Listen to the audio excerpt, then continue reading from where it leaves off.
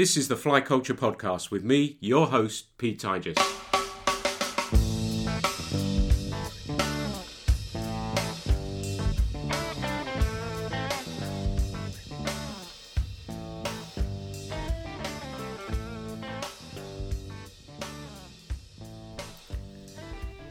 I first spoke with Andrew Fowler when I found his blog some 6 years ago.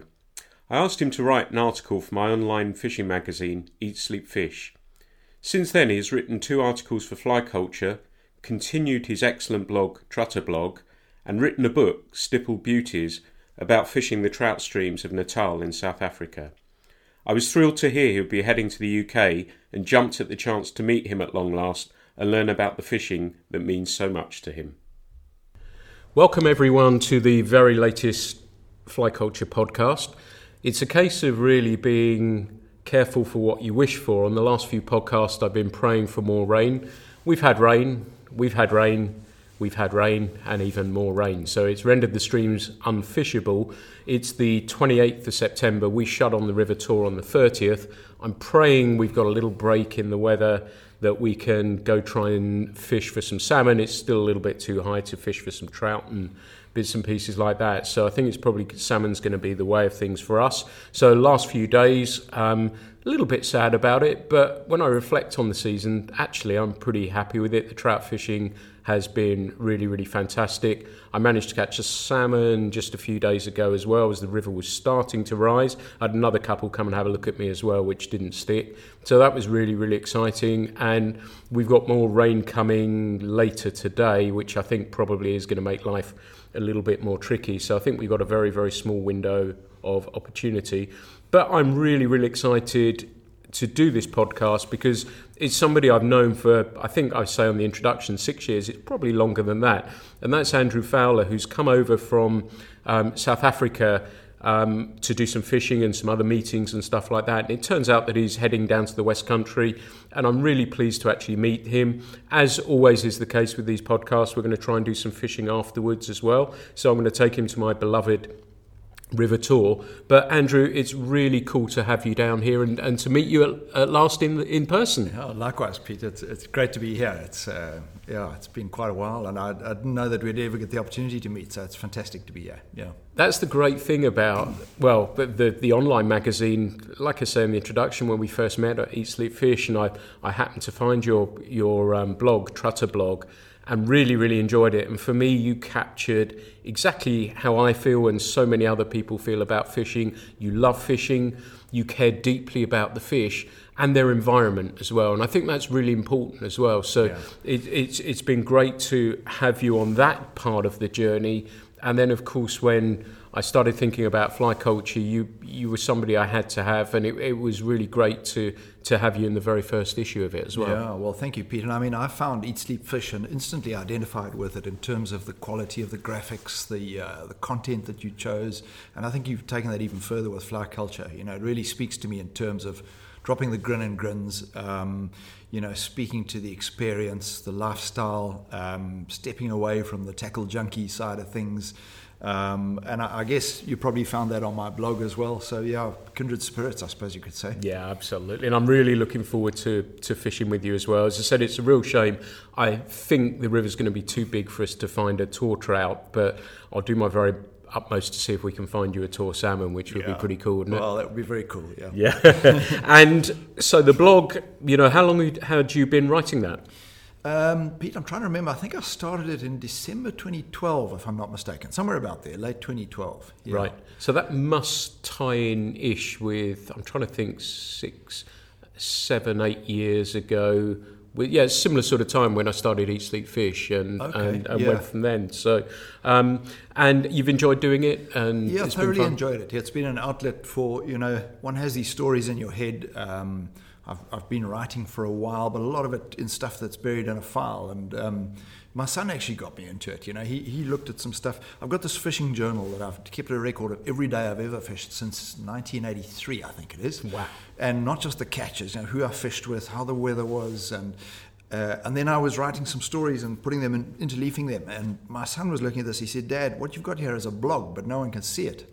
And he actually pushed me to get started. And it's been a nice outlet instead of having that buried in a file, you know. Yeah. You get my utmost respect for doing a journal of your fishing. I've tried really, really hard, and I know Paul Proctor, who we had on, has detailed analysis of everything, and I've tried. Yeah. Part of me, I think, wants to be able to look back when I'm too old and decrepit to go onto the river to look back. But part of me wants to try and hope that I can hold on to those memories. And very often I can't remember. I'm very fortunate that I meet so many wonderful people in fishing that I can't always remember their names, but I can remember where they fished, where I fished with them, where they caught fish. The fishing sticks, doesn't it? It does. Your marker. It really does. And I've got this now get out clause that when I meet somebody and they go, "Hey Pete, how's it going?" and I can't always remember their name, but I say to them now, "Oh, I don't recognise you without waders on." So that's the way I tend to get out of it. But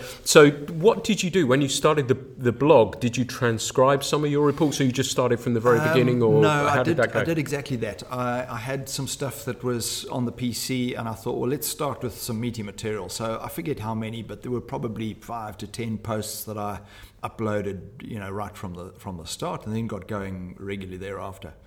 Yeah, it's a great read. Do you come from a writing background, or? It's just something I've enjoyed, and I never labelled myself as a writer, I guess, until more recently. But I've always written little bits and pieces for the local fishing club magazine, or, you know, if I did a business trip, I would feel compelled to journal that and send it to my family, or that type of thing. So yeah, it's just something that comes naturally to me, I suppose. And so your next step was to bring your book Stippled Beauties, which is a fascinating book about what fishing, again, where we click so well, I think, about fishing, what it means to you, where you fished, what you've done. There's advice in there. It doesn't matter if I hope one day I will fish those streams, but it doesn't matter, because if you love fishing, you would enjoy the read. And it's a mixture of everything, really, isn't it? Yeah. Pete, for me, my fishing experiences are, you know, there's really so much more than the fish to me, you know, and I've got a lot of guys who are great friends of mine who are very fish focused, and that's fine. But if I go and fish a river, I need to know which way is north. I'm interested to know a bit of history, you know, who owns this place. You know, you were talking this morning downstairs over breakfast about the fact that there used to be grayling and that one was caught. That stuff really drives me. So I'm a maps and history guy. And the environment I'm in, you know, what's indigenous, what isn't, what's the state of the river. And so I try to bring that into the book, you know, the weather patterns, you know, the broader experience of the whole thing, rather than just technique of fish. And a lot of that translates to other rivers as well, really, doesn't it? It's people can gain information and your knowledge and skill from that as well. And it was just I was looking through it again the other day. I read it and then had another look through it the other day, knowing that we were meeting, and it's just beautifully put together, and it's not sort of a hardback, but it's one of those ones you can sort of pick something up, it up, have a look through, and then put it down again. But was the process a long and difficult one to come to, and how did you come to the idea that you wanted to actually bring a book as well? At some point, well, look, to be honest, when I started the blog, I had in mind writing a book, and I thought, well, you're not going to sell a book to anyone unless someone knows who you are. And that's something doesn't come to me naturally. I'm not someone who likes to punt myself. But I saw a need to do a little bit of that, otherwise it was going to sit on my shelf and my shelf only. And I some of the blog posts I was happy with, and I thought, you know, it'd be nice to catalogue these into a book. It was actually quite difficult because I had a number of pieces I wanted to put in the book, but they didn't flow well. So I kind of wrote the thing in a very itty-bitty way, some of it backwards. You know, I put a whole lot together and said, no, it's missing a link, and then I had to write the link. So it was quite a messy process. I suppose it probably always is when one writes a book, but it wasn't like I started a story at the beginning and wrote through to the end. I cobbled it together.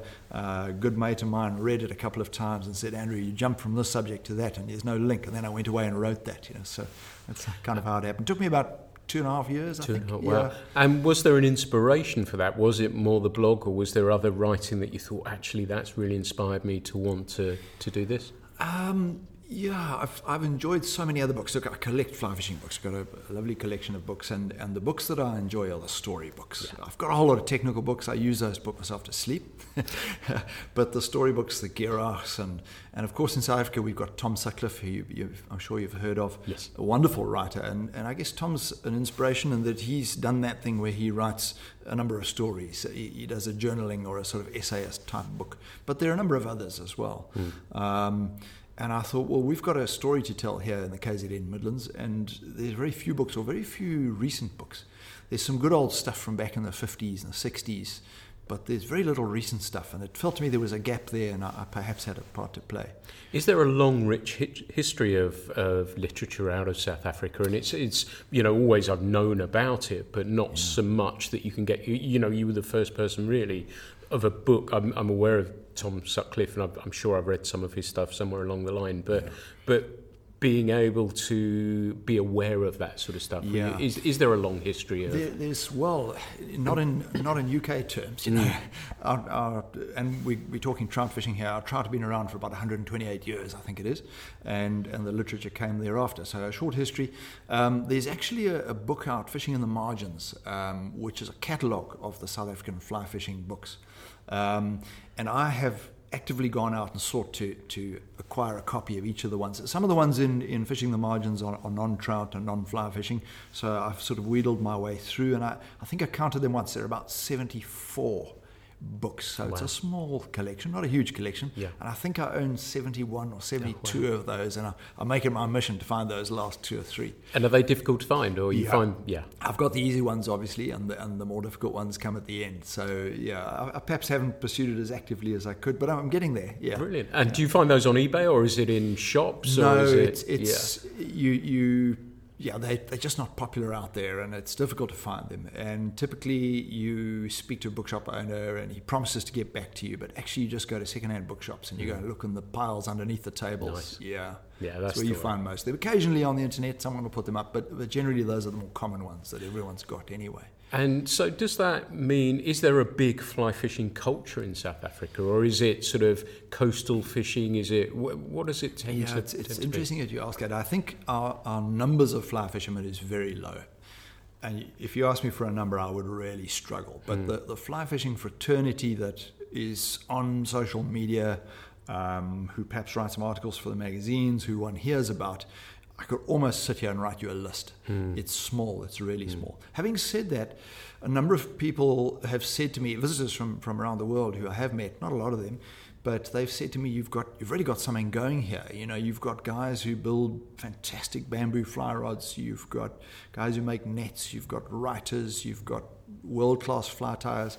So I think we've got quite a strong fly fishing ethos in South Africa.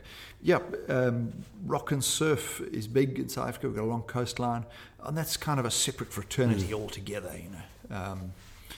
But quite a close-knit fly fishing circle, and I think, let me say it, quite up there in terms of their knowledge, their awareness of what's going around the world, what the latest trends are, where the venues are, how we compare to other countries. We're quite engaged with that, I think. Where do you think the influences come from? I guess they started off probably from the UK, but is there an American feel? Is there Canadian? Is there Australian? Is there where does it come from? Is it everything? Definitely starts with the UK.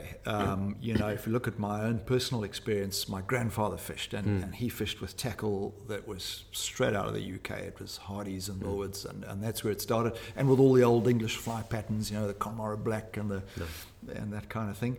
And I think the American influence has definitely grown. I guess it's because of TV in particular. We've got a big, more of an American influence in our TV.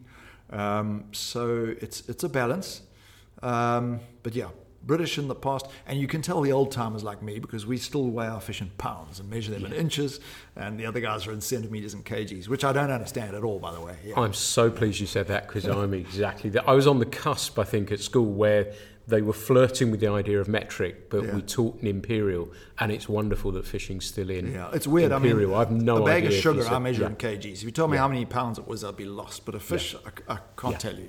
It has to be pounds. Or inches long. Inches and pounds. Absolutely. And so coming back to your book, you must have been thrilled, because I heard it sold out. Yeah, well, I did a limited print.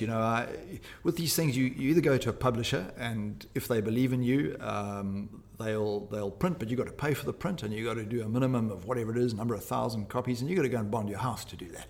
And I thought, let me take the lower risk route. So I didn't do a lot. I think there were 400 in all, if I'm not mistaken. So a very low number. So aim low and achieve success.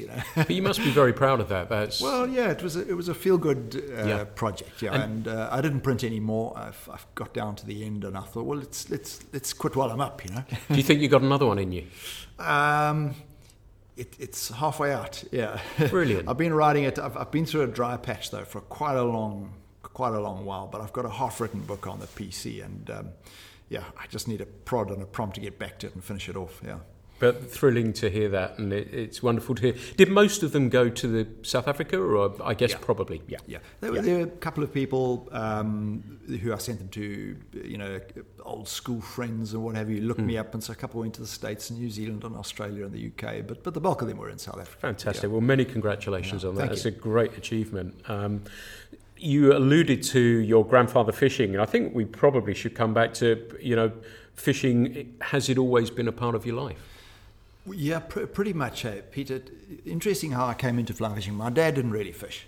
My grandfather did, but he died, way back in 74. I was born 67, so I was a little kid then. So I didn't get the influence from him. But in the farmhouse, there was his old bamboo fly rod hanging in the passage with a creel hanging from the same hook. So it was always kind of there. And I actually, this is a weird story, but I came to fly fishing I was at boarding school, and I came to fly fishing through fly tying, strangely enough. And it's a crystal clear moment. I think it's actually in my book. I was in the school library, and there was the Vineyards book that used to come inside the fly tying kit on how to tie a fly. I was probably a library monitor or something on duty. I picked this thing up and read it, and I thought, this is great. And I went and found who owned the book, and he had a fly tying kit, and he showed me how to tie flies, and it went from there. And then an old Hardy's catalogue, which I still own, about a late 20s, early 30s catalogue in the bookshelf at home that I absorbed and got into it. And then I have a cousin who I fish with a lot. He's mentioned in the book, PD. And his dad was into fishing, so he was a big influence as well. And he started a couple of years before me and has always been as fishing mad as I am. So he helped along the way. But yeah, since junior school days. Fantastic. Interesting you mentioned Hardy a few times there. Have you seen the film Lost World of Mr. Hardy? I haven't actually. You should. No, if you can find it somewhere, it's a fabulous watch. Really interesting, and where you'd see, a company that you were fishing for Messier somewhere or other, and they'd build you a rod, and they show the factory floor of loads of people tying flies at vices and everything. It's just fabulous to see what a business that was, and I suppose to a degree still is, but how different it was back then, and what a big part of it. So you found fly tying. I guess you started tying some flies, and then I guess you needed to learn to cast. And and I don't even know, memory fails me. I don't even know how I got into it. Yeah, I guess I just, there were fly rods hanging in the passage. I picked up a fly rod, probably some help from my uncle, I forget. In quite early days, I remember going to one of the fishing clinics. We've had these clinics now and then over the years, and got some tips there, and just kind of self-taught and learnt along the way. Yeah. So where were you first fishing? Was it on a pond or a reservoir or on the river straight away? It's an interesting one that you'll find that in our area, the fly fishing was all in rivers, because there are no natural lakes, or very, very few natural lakes. And when I came into fly fishing, there had just been a great number of what you might call ponds, and in South Africa we call them dams. A number of farm dams built, and back then what a lot of people don't know is that the government was subsidising those, so farmers could build a dam at a relatively low cost just because it beautified their property. And of course they stuck trout in them, and the whole of South Africa, particularly KZN province, went dam mad, if I can call it that. They were suddenly catching fish that were going 3, 4, 5, 6, 7, 8, right up to 10 pounds, and their eyes were the size of saucers, and they forgot about the rivers. And that's where I started. So we fished dams to start with, and the rivers were an aside. But if I look back in my journal, there were definitely river fishing expeditions from way back, but dams predominated, and now the rivers are back in favour, and it's been quite a substantial swing back to the stream fishing. I know my friend Duncan Rayner, who I'm sure will listen to this at some stage. He's from Zimbabwe, and exactly dams I knew exactly, and his mother used to take him, and he tells lovely stories of fishing those dams for fish, and that's how he got into it and went from there. And I think the Stillwater is, historically as well, has always been a place where, even here, that we've started our fishing. Yes. And then not graduated, because they have an important part in fishing, but people discover moving water, and for me, the moment I discovered moving water, it was hard to get me away from that. Yeah. So you were fishing your streams and finding trout in those, I guess. Yeah, and it's interesting now that I think of it. I remember as a school kid, PD and I, we were at school together at high school, and we decided to subscribe to some foreign magazines. And if I remember correctly, I subscribed to Rod and Reel and paid 60%. He got to read them, I got to keep them afterwards. And he did the same with Trout Fisherman, which was the reservoir fishing magazine. So all these great big flyers that looked like lures, but there was a lot of influence from both of those. Quite a nice balance, one from the States, one from the UK. Fantastic. That's really, really cool. And so local river, was that near? I get the impression you have to travel a fair bit to your home stream, as it were. Depending on where you live. My hometown is Pietermaritzburg. I live on a sort of dormitory town just to the north of Pietermaritzburg called Hilton. And most of my fishing is day trips, and you jump in a car and you can be on water from about, to be realistic, 45 minutes to 2 hours drive, depending on which stream or dam you're going to fish. So a bit of traveling, and I think there was a limiting factor as a kid before, I had to wait for someone to drop me off. But day trips, I don't know how that compares to here. You're right on the river here, so you probably... Where I live, you may say it's a lucky coincidence. I live between Dartmoor and Exmoor, where all the streams are, but my wife will tell you that I have maps out looking at where, so we're nicely... That's the lovely thing, and we talked on one of the other podcasts, I think, about the streams. I've just got streams everywhere. Which is and that's why I live in Devon. All this you're probably on a stream. I'm 6 minutes from the up sections of the tour. Where we're going is another 10 minutes down the road, and you've got Dartmoor 40 minutes up the road. So there's a real mixture of fishing in the area, so it was really lucky. So when you were starting, was there somebody you fished with? Was it a buddy from school? Was it a family member, or was taking you to the fishing? Did you have anyone who had a big influence? It was probably PD. So his dad was into fishing. His dad took both of us. He started before I did, and they were fishing mad, and so they'd come visit on the farm, and of course that was a big influence, and him and I fished together a lot, and various other people, but he's the guy I've got the longest history of, and we still fish together, which is fantastic. Great. Lovely. And it's learning about fishing, and we've had some articles, yours, and I know Brett wrote a piece about fishing over in South Africa as well. Seems, and my friend Ray as well mentioned it in one of the articles as well, seems as though it should be on my radar to fish. It's relatively easy to get to, and the time difference and everything else. It's my sort of fishing as well, pocket water, we'll talk about that. But it's been really interesting, and doing a little bit of research before we met up, and we were talking about it while we were having breakfast this morning, and The Trout's Tale by Chris Newton is a fascinating book. If anyone has read it, I hope they'll agree with me, and if they haven't, I would really recommend it. And it talks about the distribution of trout around the then British Empire, and it talks about the length and work and hard work that went into setting up hatcheries to introduce fish to those areas. Particularly, it highlights Tasmania and New Zealand. But I still smile when I look at the first trout that they introduced into Africa, and I think it was Kenya, and a guy called Ewart Grogan, and he just emptied pretty much a bucket of trout over into the river, and they survived. South Africa, it seems as though it wasn't quite as easy. The over kept dying. But the fish that first took were on the Bushmans and the Umgeni in Natal, which are your home rivers. So it's kind of interesting reading that. You know a little bit more about that. I know it took some getting the fish to take into those rivers, didn't it? So a friend of mine, Jake Allison, wrote a little pamphlet, almost not even published, called Greenheart to Graphite. Oh, great. And that gives the full history. It's probably the most comprehensive history. He pulled all the information together, and it's a tiny little pamphlet. that tells the whole story of them bringing trout. And what they got wrong is that they hadn't worked out the altitude thing. In South Africa, because of our warm climate, you've got to be above, and I'm going to use meters here, 1,200 meters above sea level. No idea what that means. Yeah. Okay. So if you look at it, if I'm not mistaken, the Bushman's ones actually failed. They got it right on the Moy and the Mgani, but on the Bushman's they stocked them too low down. And in fact, where you look at the positioning of their hatchery was in the Kar Kloof, which is marginal. And they later moved it to Belgaan, which was a little bit better. And in fact, they would have had a rip-roaring success if they'd just gone further up the valley to the Camberg or somewhere. It was just really about temperature. But yeah, they worked hard at it. They had a couple of failings, but persistent guys, and they got it going.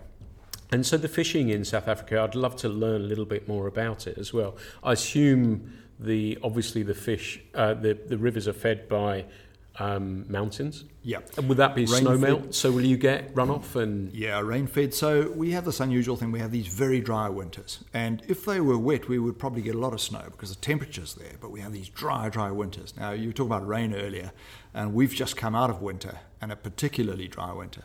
I mean, I'm talking 5 months of not a single drop of rain. Wow. And that's pretty normal.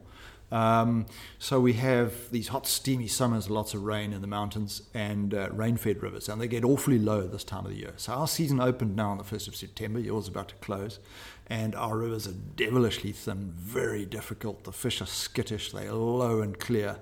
And always around about this time of the year, and I write about this in the book, is we're all kind of looking at the clouds, hanging on for this first decent rains. So yeah, stream fed, and I'm talking largely about KZN here. The Cape is different. They have a Mediterranean climate, and they have all their rainfall in the winter, which is the polar opposite, which is quite unusual.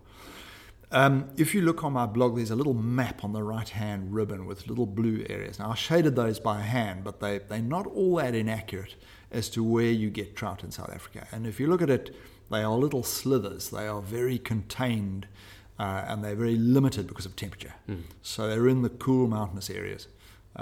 Western Cape has this cold, wet winters. They have amazingly hot summers, but they have a good evaporative effect because their air is dry in summer, which cools the water. They have these fissures that fill with water in the mountains and bleed out slowly during the summer. And I guess we have the same. We have these cool highlands, great big sponge, which is important to conserve for us guys for a million reasons, but for fly fishers as well. And we survived through the winter on last summer's rain.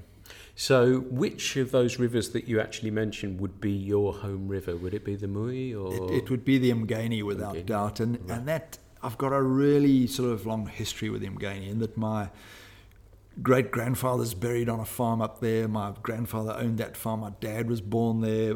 I grew up on a farm further down the valley, but also with Mgani River frontage. It was just outside of the trout area. It's closest to me at home. But yeah, there are other wonderful rivers. The Moy, absolutely wonderful. The Bushmans, the Luteni, the Nzinga, the Umkomas. So you've got a few as well? We've got quite a few, yeah. And your home one, how would you describe it to us? Is it sort of steeply falling? Is there pocket water? How wide is it? Yeah.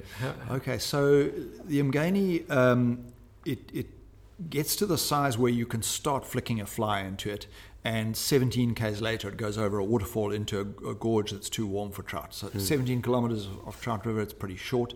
In its first 3 or 4 kilometers, it's an upland stream, pocket water, quite steeply cascading, pretty water. And then it quite quickly turns into meandering meadow water. And it's not a spring creek, but it's a process. The closest thing you'll find in South Africa is a spring creek. Lovely. And can you target fish there? You can see them? You can, but it's the colour of the bed, the fact that they're browns, they are difficult to spot. One aims to spot them, but we fish blind most of the time.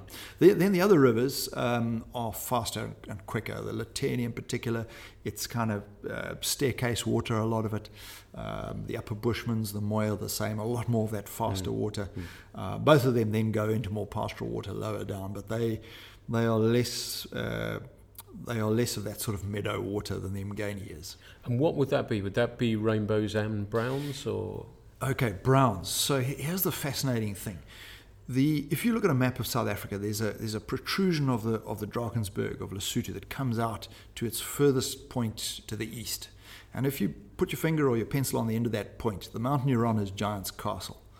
And a whole number of those rivers have their source on the Giant's Castle. They either flow to the south or the north, but they're on that spur of land that sticks out. And all of those rivers are brown trout rivers. And to the north and to the south are rainbow rivers. And in both cases, they've stocked the one species in the other's river, and for whatever reason, they don't survive. They peter out, and no one knows why. Wow, that's we really don't know why. Yeah. But browns are less common in South Africa. Right. And where I sit, my four closest rivers are all brown trout rivers, which is great. For us, it's something slightly unusual. And is it like the US, where the browns are slightly more revered because of them being a little bit more trickier to catch than rainbows, say? Yeah, they are. Well, in my mind, they are, and I like to think in other people's as well. I think there are fewer of them. If you go down to the Western Cape, it's just about only rainbows. Northeastern Cape as well, which is an area we go and fish a bit closer to home, and up in the Transvaal, mainly rainbows. So the browns are a novelty. And I think it's more that than anything else. And do you have local patterns that have developed over time, or are things transposable? Yeah, no, they have. I mean, in the early days, I go back to my grandfather fishing with an Invicta and a Pennell and these kind of things. But we've migrated to South African patterns in a big way. Yeah, we've got a whole host of patterns. You know, look, there's so many out there nowadays, aren't there? You start to battle for names, kind of thing. You know, and everyone's got their own pattern, and they've all named it after themselves. Yeah, modestly. But I mean, just to speak of some very South African concepts, the one which really has taken hold is this halo hackle concept. So you've got a dry fly with a hackle that's matched correctly for your size 16, and then you've got, to start with, they used to use a hackle. Now we've got into squirrel tail fibers that are much longer, and you tie in with those very sparsely and give you that big spidery footprint. Helps float a delicate dry fly, makes the footprint a little bit bigger, and that's very much, the halo hackle is a South African concept, which and I'll show you some in my box. I look forward to seeing those. They're great fun. And terrestrials, I guess, must play a terrestrials are quite significant, but I think we feed off a lot of American patterns, a lot of the foam hoppers. And then coming to the nymphs, Tom Sutcliffe's got a great nymph called the Zac, which is really a very simple thing, sort of peacock. One of them is stripped and the other is not, sort of tied into a rope and a sort of palmed type effect. Very simple, normally quite well weighted, but there are a whole host of patterns out there. Yeah. And so, what are you tackling the streams with? What sort of length of rod are you using? What line weight? Is it long leaders? Is it? Yeah. So obviously, again, that's going to vary depending on who you speak to. So the latest thing is the tight line nymphing, the Euro nymphing. I'm personally not into that in a big way. I just love that arc of a fly line, and I catch fewer fish, and I'm happy for it. So for me, it's a when we go up in the mountains on the smaller streams, it's a 1 or a 2 weight. I've got a little 2 weight that I use, a little 7 foot something. On the bigger rivers, down on the lower Bushmans or on a windy day, I'll be using a 9 foot 4 weight, which is probably a little bit longer and heavier than some guys would consider, but I've got my reasons for that. And then my bog standard's probably a 3 weight, sort of 8 foot 3 weight. And leaders, as long as I can manage, and I'm not the greatest caster out there, so I'm probably going to a sort of 12 to 18 foot leader. Right. So it's quite a long somewhere around about there. And fishing, I think there's a whole host of us who fish dry fly whenever we can. Yeah. We aim to find a rising fish, we aim to spot a fish, and we aim to use a dry fly. We probably catch more fish on nymphs. If the truth had to be told. And will you fish like a dry dropper type setup? Definitely. Hopper and an ant, and there's a searching pattern. Yes, definitely. Really. Or an indicator. I use indicators, probably too much, but No, if it works, as I've said on previous ones, you fish what's appropriate, don't you? And I'm kind of with you on the Euro nymphing. I really, and I think I may have mentioned this before, I really enjoy it.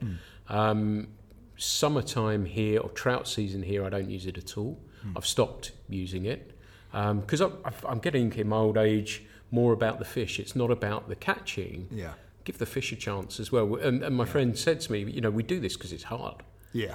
And so I like to try and give the fish a chance, if there's been big water, and I have actually done it in the summer. I was fishing with my friend Gerald on the Tamer, and we'd had some water, and the grayling season had just started, and I just wanted to try and catch a grayling, and that would have been the best way to do it. And with grayling, I'm imagining that urine and thing's a good way of catching them, isn't it? It's a really good one, if you look at the underslung mouth. However, October time, they'll be rising, and throughout the summer, obviously, as well, but they'll be rising as well. So you catch them on dry. But I think the urine thing is, it's a little bit like what motor racing is to the car you and I drive. There are a couple of things in there that came from motor racing, and I think it certainly taught me to go to finer leaders because they're less inclined to swing up in the current. Slightly heavier flyers, as long as I can still have that arcing fly line, so I won't go to a sort of 4 mil bead or even a 3.5 mil bead. I kind of stop at a 2 or 2.5 mil bead if I'm using it. And that's, to be honest, where urine nymphing comes in, because it is easier to lob those 4 mil nymphs rather than a 10-foot. With a 3-weight rod, it becomes a little bit problematic, and then you can suddenly make that set up 8 mil of 2 4s or even more for grayling time if you want 3 flies as well. So you can plumb those depths. But I'm kind of with you in that I want to make a nice cast, and that's part of why I love fly fishing so much, is that the casting aspect of it is, to me personally, really pleasing, and that's a nice one. And I feel that about your double-handed spey casting. It's something I've never done before, but I can watch that and it just grabs me.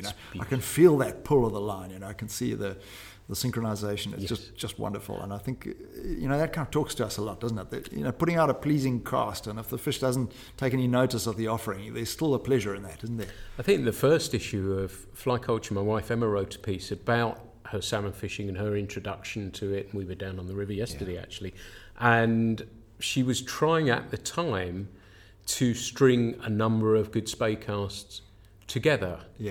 And that was a pleasing part of it, to get a sequence of 5 or 6 good ones.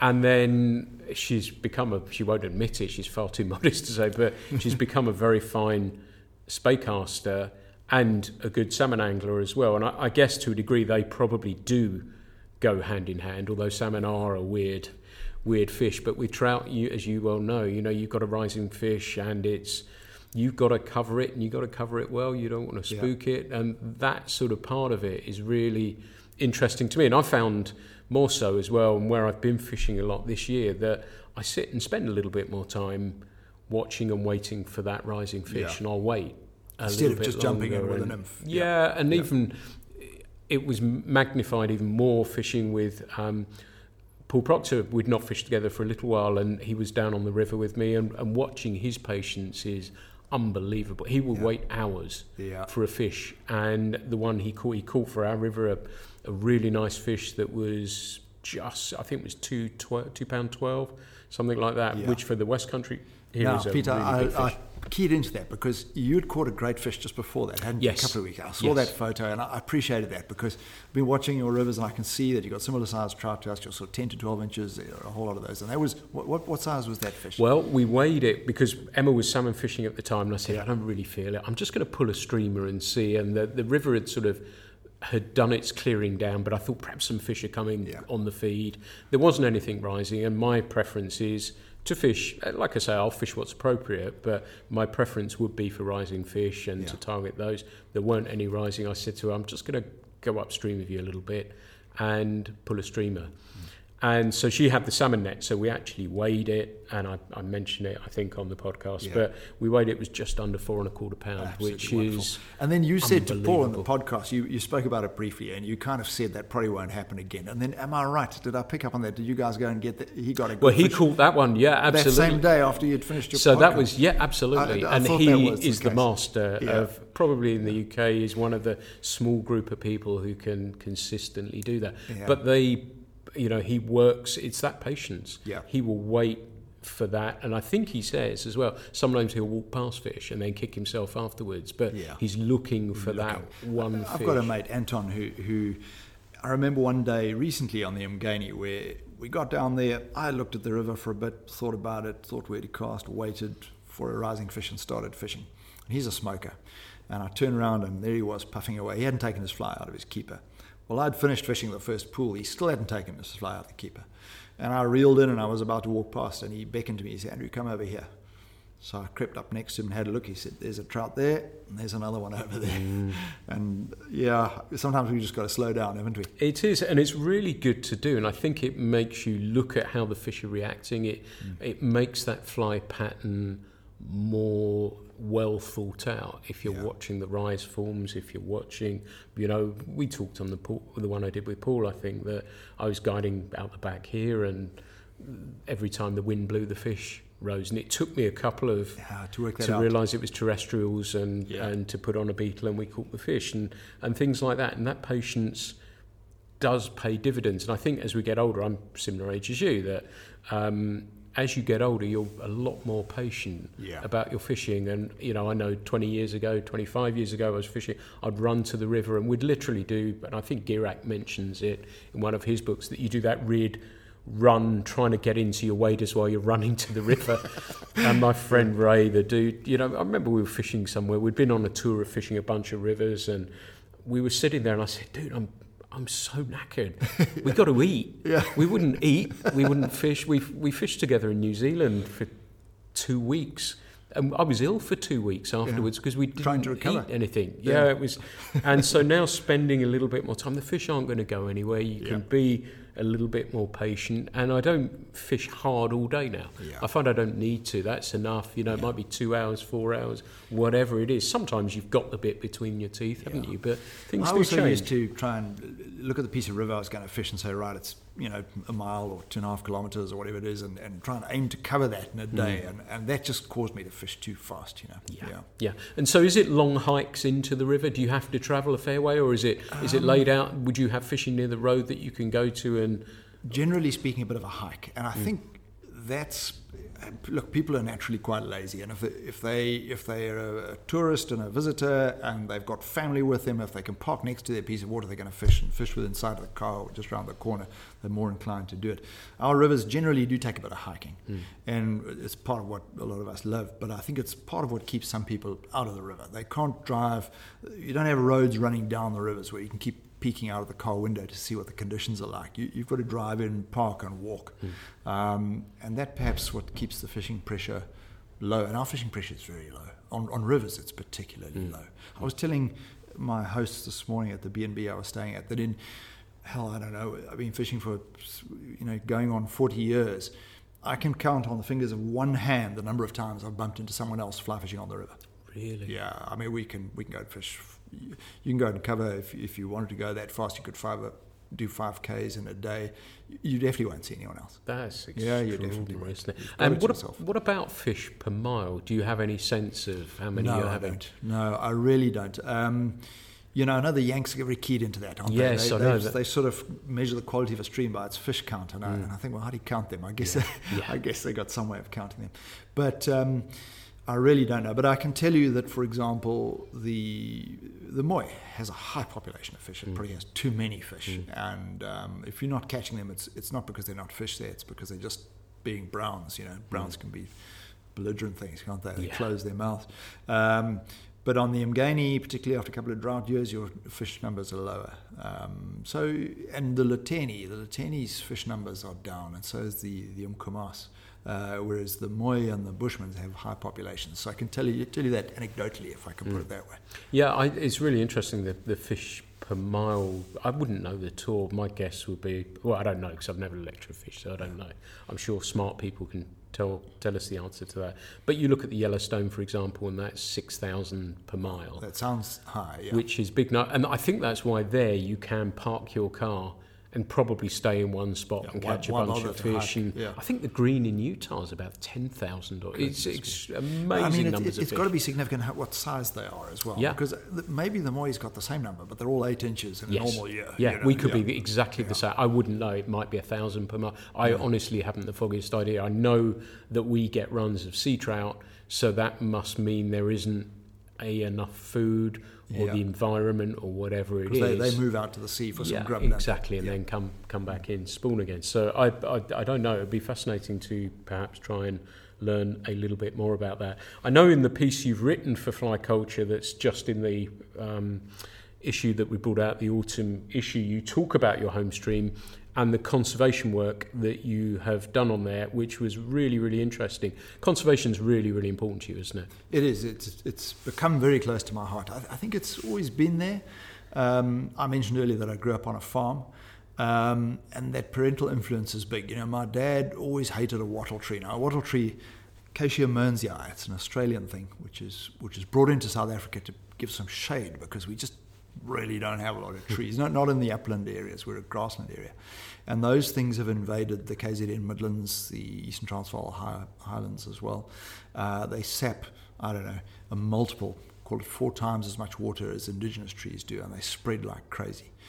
A whole lot of problems with them. They shade out the river. They have an allelopathic effect, which means that other species are not able to germinate within their root zone.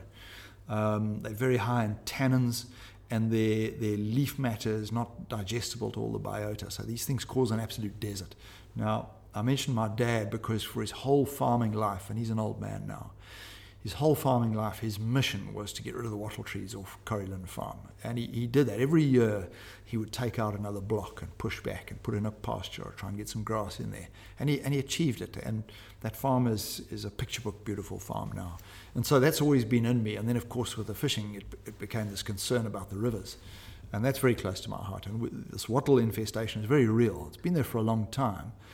And if left unchecked, it gets completely out of control.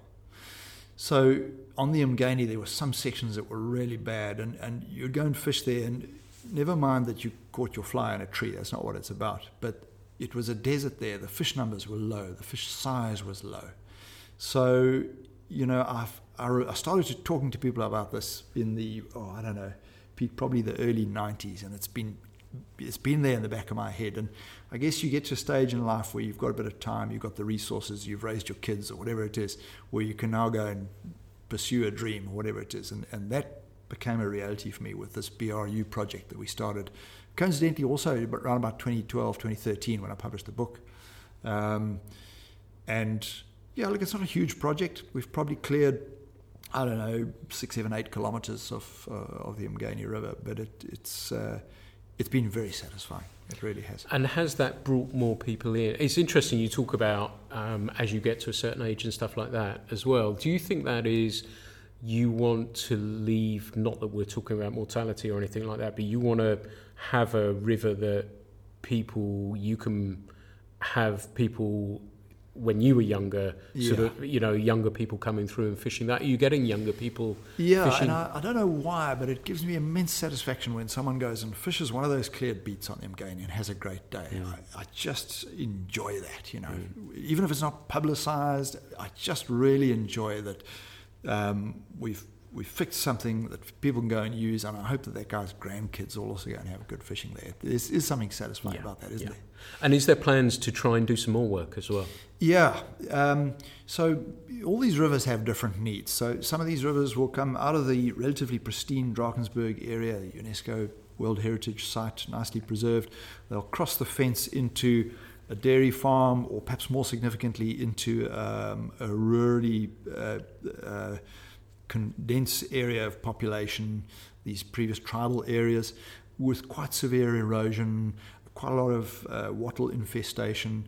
So there's more than enough work to do, and there's a lot of overgrazing. There's a lot of American bramble, which is difficult stuff to get through, apart from anything else, but also thins the felt, and that in turn gives rise to more erosion.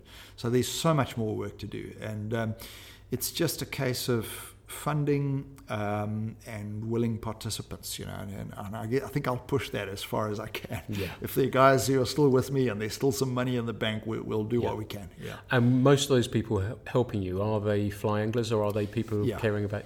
So I've done quite a lot to try and, when we have a volunteer day on the river, to try and punt it to friends in the environmental community and friends in the fishing community. And we've got a blend of people, largely fly fishermen though. Those waters we've cleared belong to our local fishing club. So it's fishing club members coming to clear their own beat.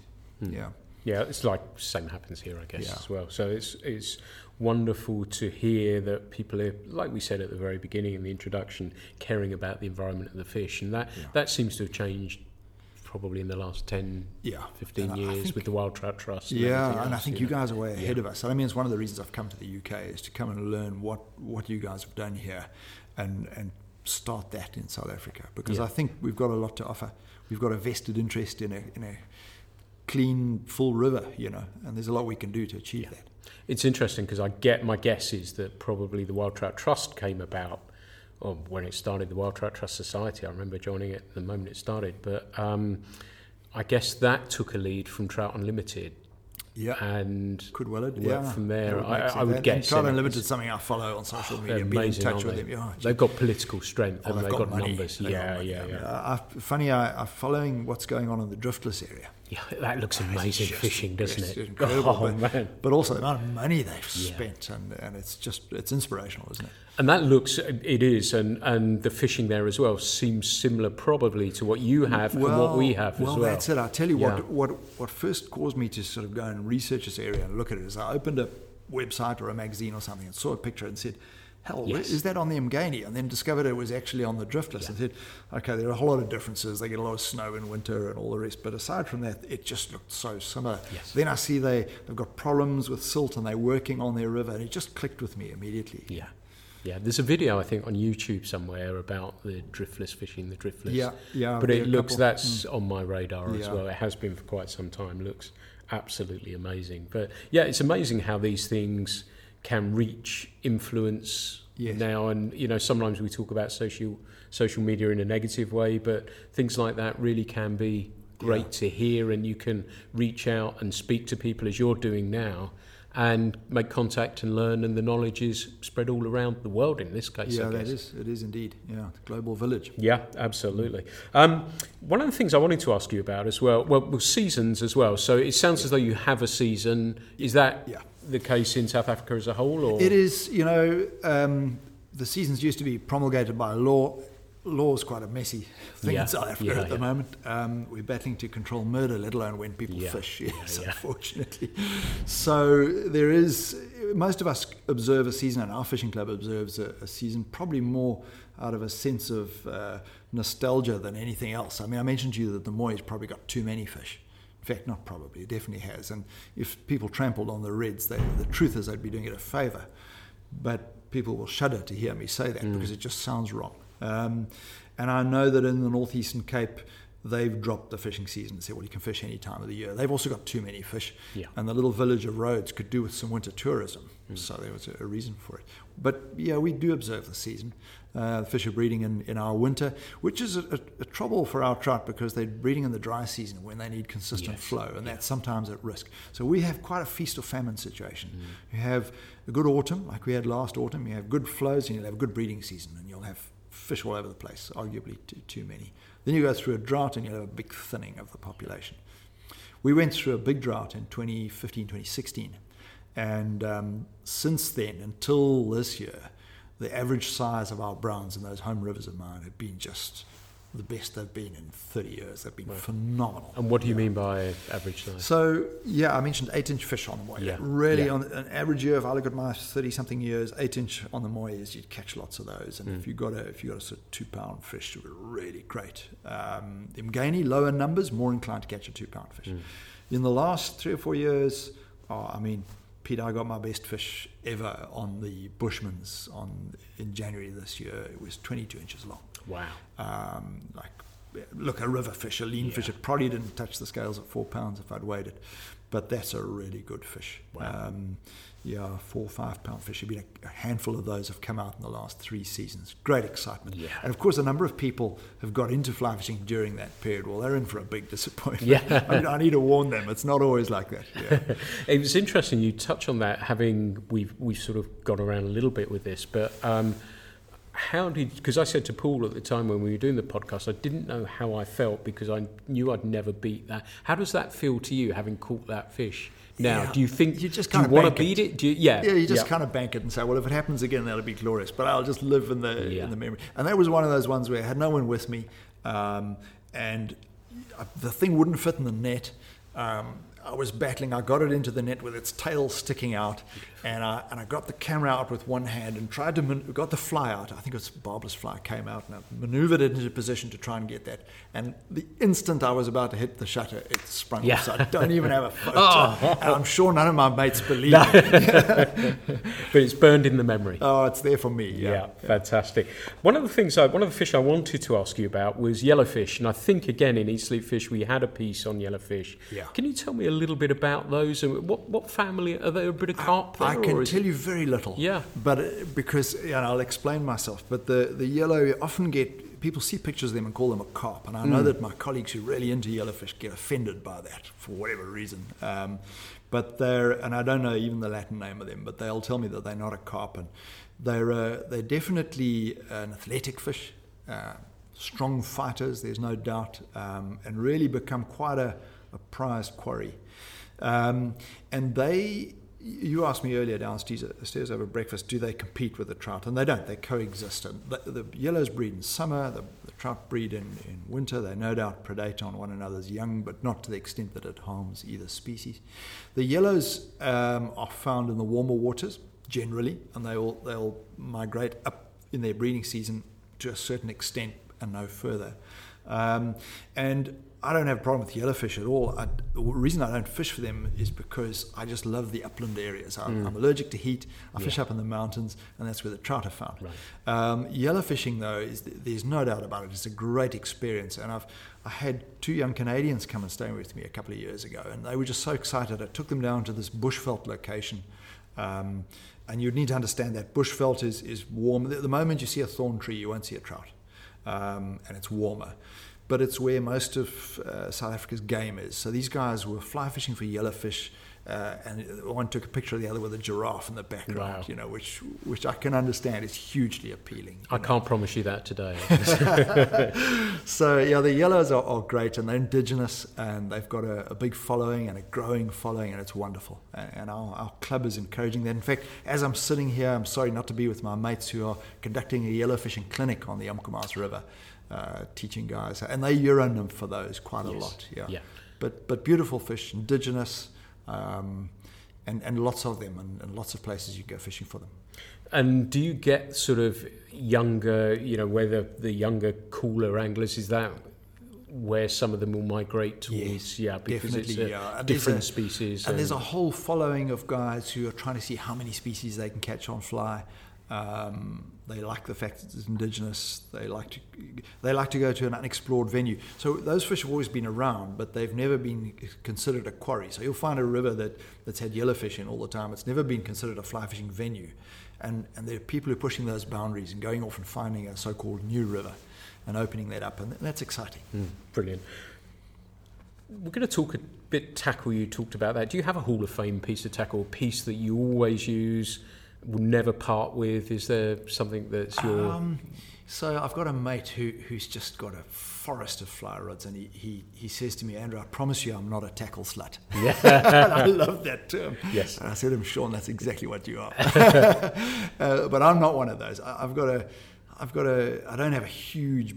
I've just got the tackle I need, But, I battle to think of anything. There's one thing that springs to mind, and it's not because I revere this piece of tackle, it's just a useful piece of tackle.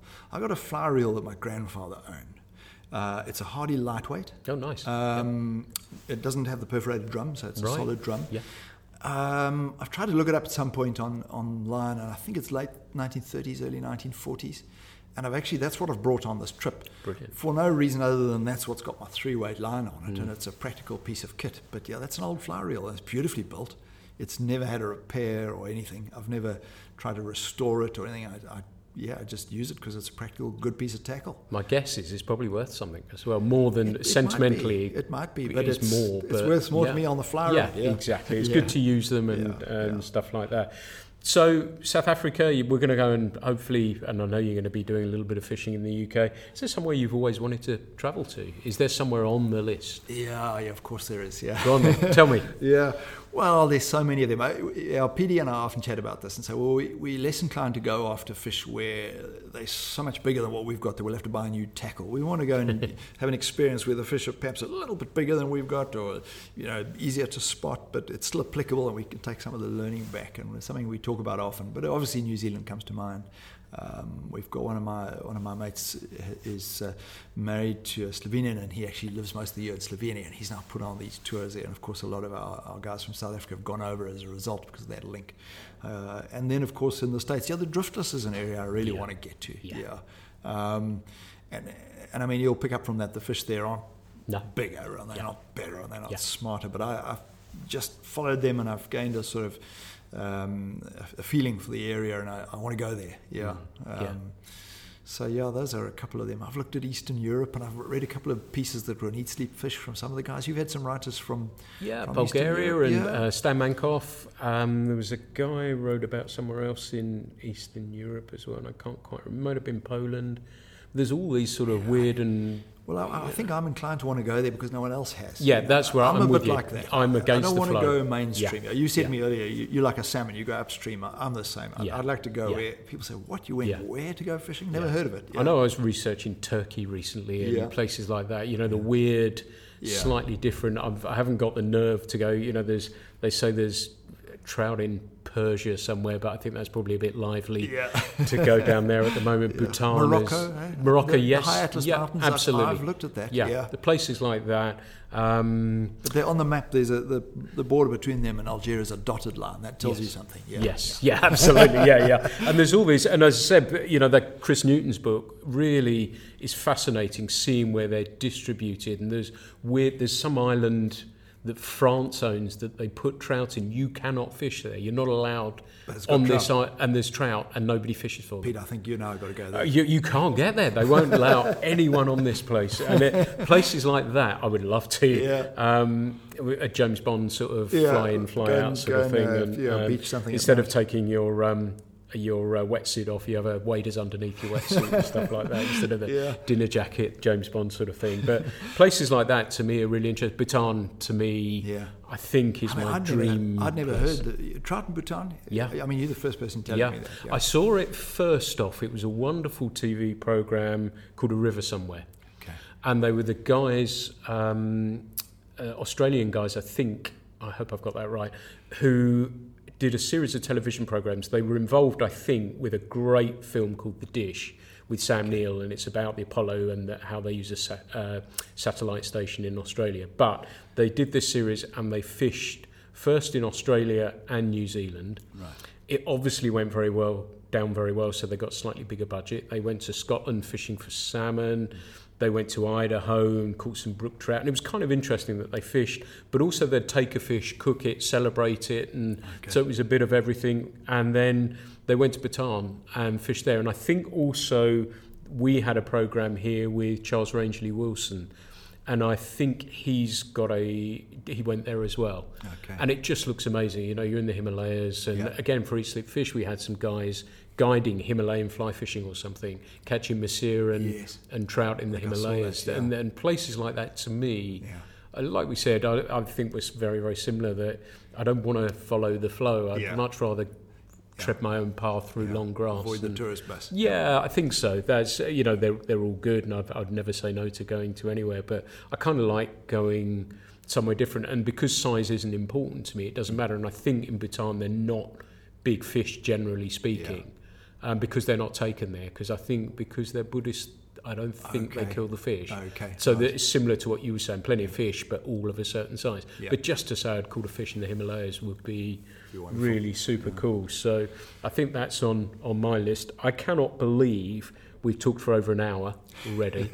It's been really, for me, fascinating listening about fishing that is so different yet so similar, that talking to somebody who feels the same way about the fishing as well has been wonderful. And it's been, I know, or I hope our listeners will find it equally as interesting, learning about fishing that I'm sure many of us haven't experienced, but hearing a little bit about it and how the fishing isn't really that different, is it? We're all singing from that same hymn sheet, and those fish that have been transported are pretty similar. I think they're Lochleven, aren't they, your brown trout? Yeah, a lot of them are. A lot of other influences since then. But initially, especially in Lochleven gaming, ones. So, you'd find those on the test and the Itchin, I think, possibly, and elsewhere as well. And it's just really interesting being able to sit down and talk to you about these things and your passion for your fishing and their environment as well. So I would like to thank you so much. It's been such a pleasure to meet you.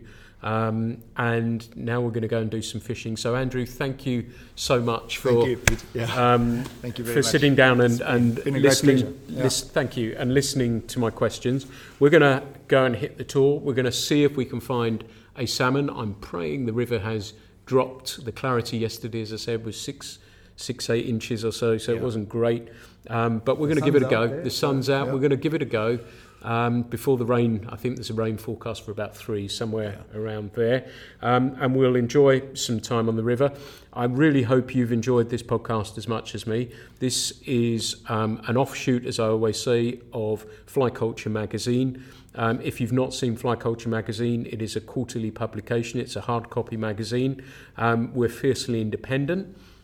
We have no adverts. It's all 100% content. It's 100 pages of 100% content. If you'd like to learn a little bit more about it, you can visit our flyculturemag.com website. We're having a new one built, which should be coming very, very soon, that will be including videos, tackle reviews, other bits and pieces on there as well, and content as well for you to enjoy.